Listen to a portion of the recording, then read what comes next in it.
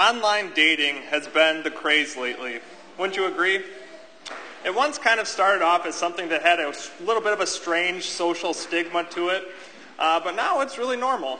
I heard that 1 out of 5 couples today meet online. 1 out of 5. Something pretty normal now, right?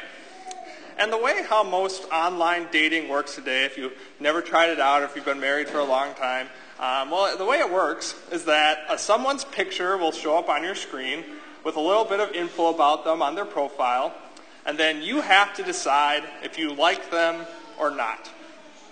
And the way how you decide if you like them by not is either by swiping right or swiping left. If you swipe left on someone, that means you don't want to talk to them.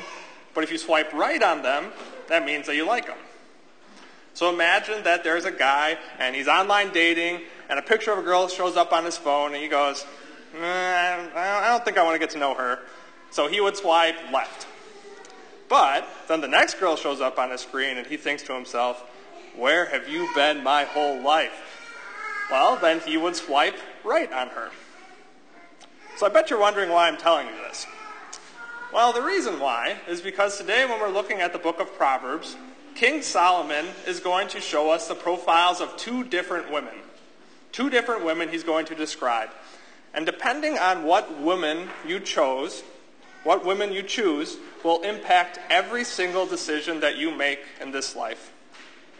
It will impact how you manage your money, how you manage your anger, how you manage how much alcohol to drink. It will help you decide what friends you want to have. It will help you decide a spouse. It will help you decide where to go in your career. It will literally impact every single decision that you have in this life. The book of Proverbs is all about getting wisdom. And in chapter 9, we find out that King Solomon is talking to his sons. And he desperately wants his son to have wisdom.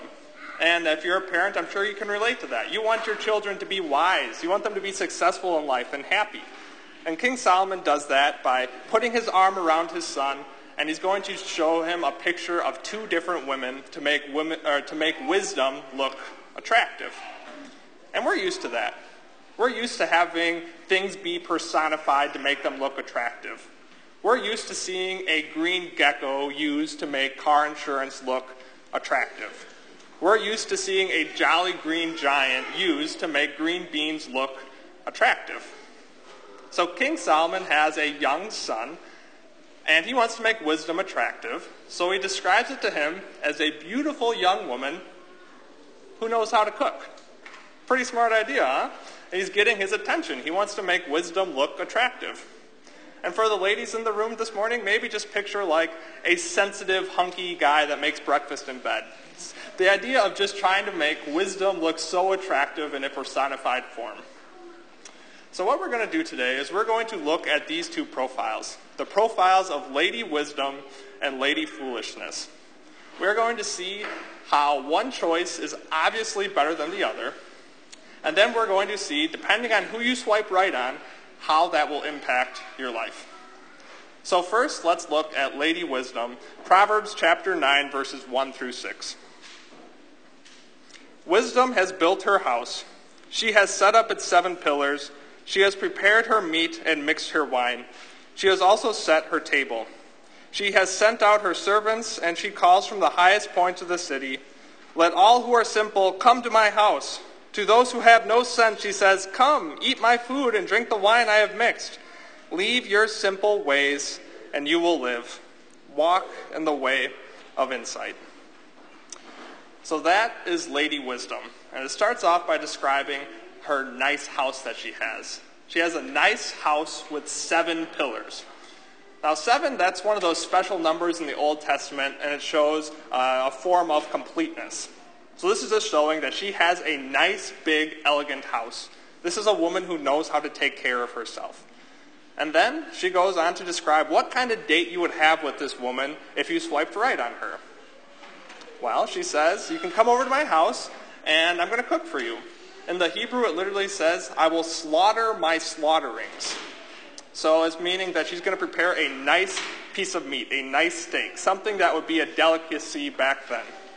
and Lady Wisdom knows just the right glass of wine that pairs well with steak. So she offers a man steak and a nice glass of wine, and she says, all are invited, talking about how wisdom says all people are invited. All people should come and get wisdom. She says, come to my house. Come over. Let's have dinner. Let's have a nice steak with a nice glass of wine. Have dinner. Have a drink with me. And doesn't that sound like a nice date, guys? Sounds pretty good. A nice steak dinner with a glass of wine. Sounds good. But now, just for fun, let's look at the other woman, Lady Foolishness. Verses 13 through 18. Folly is an unruly woman. She is simple and knows nothing.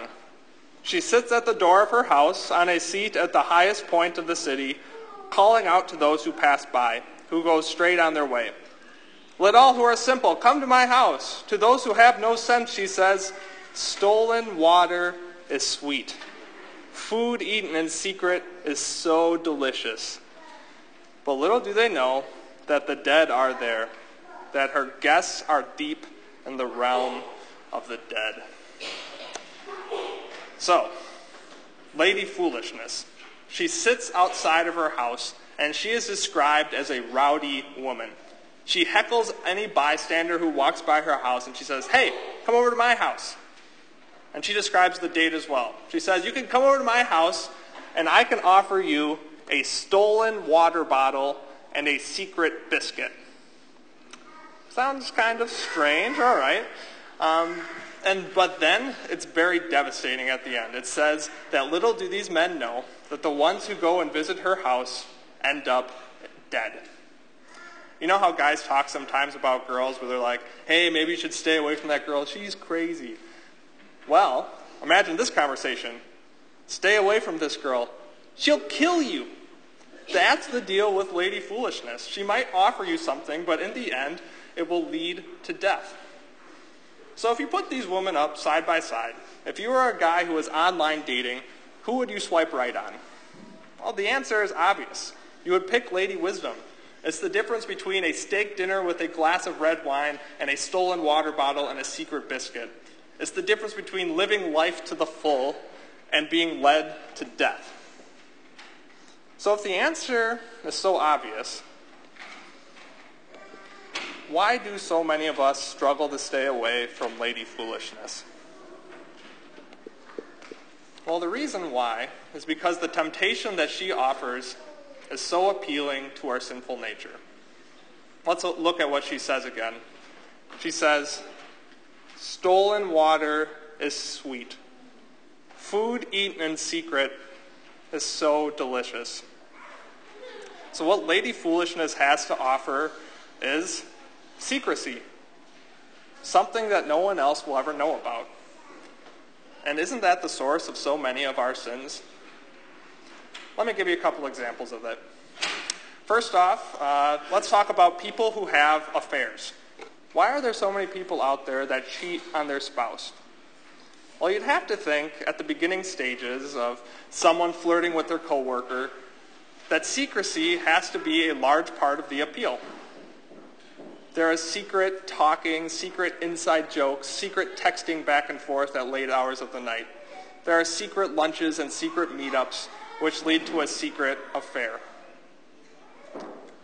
But even though so many people do that, do you know that less than 10% of couples who try and make it work with the person they're having an affair with and leave their wife, that less than 10% of them have a relationship that lasts more than 2 months?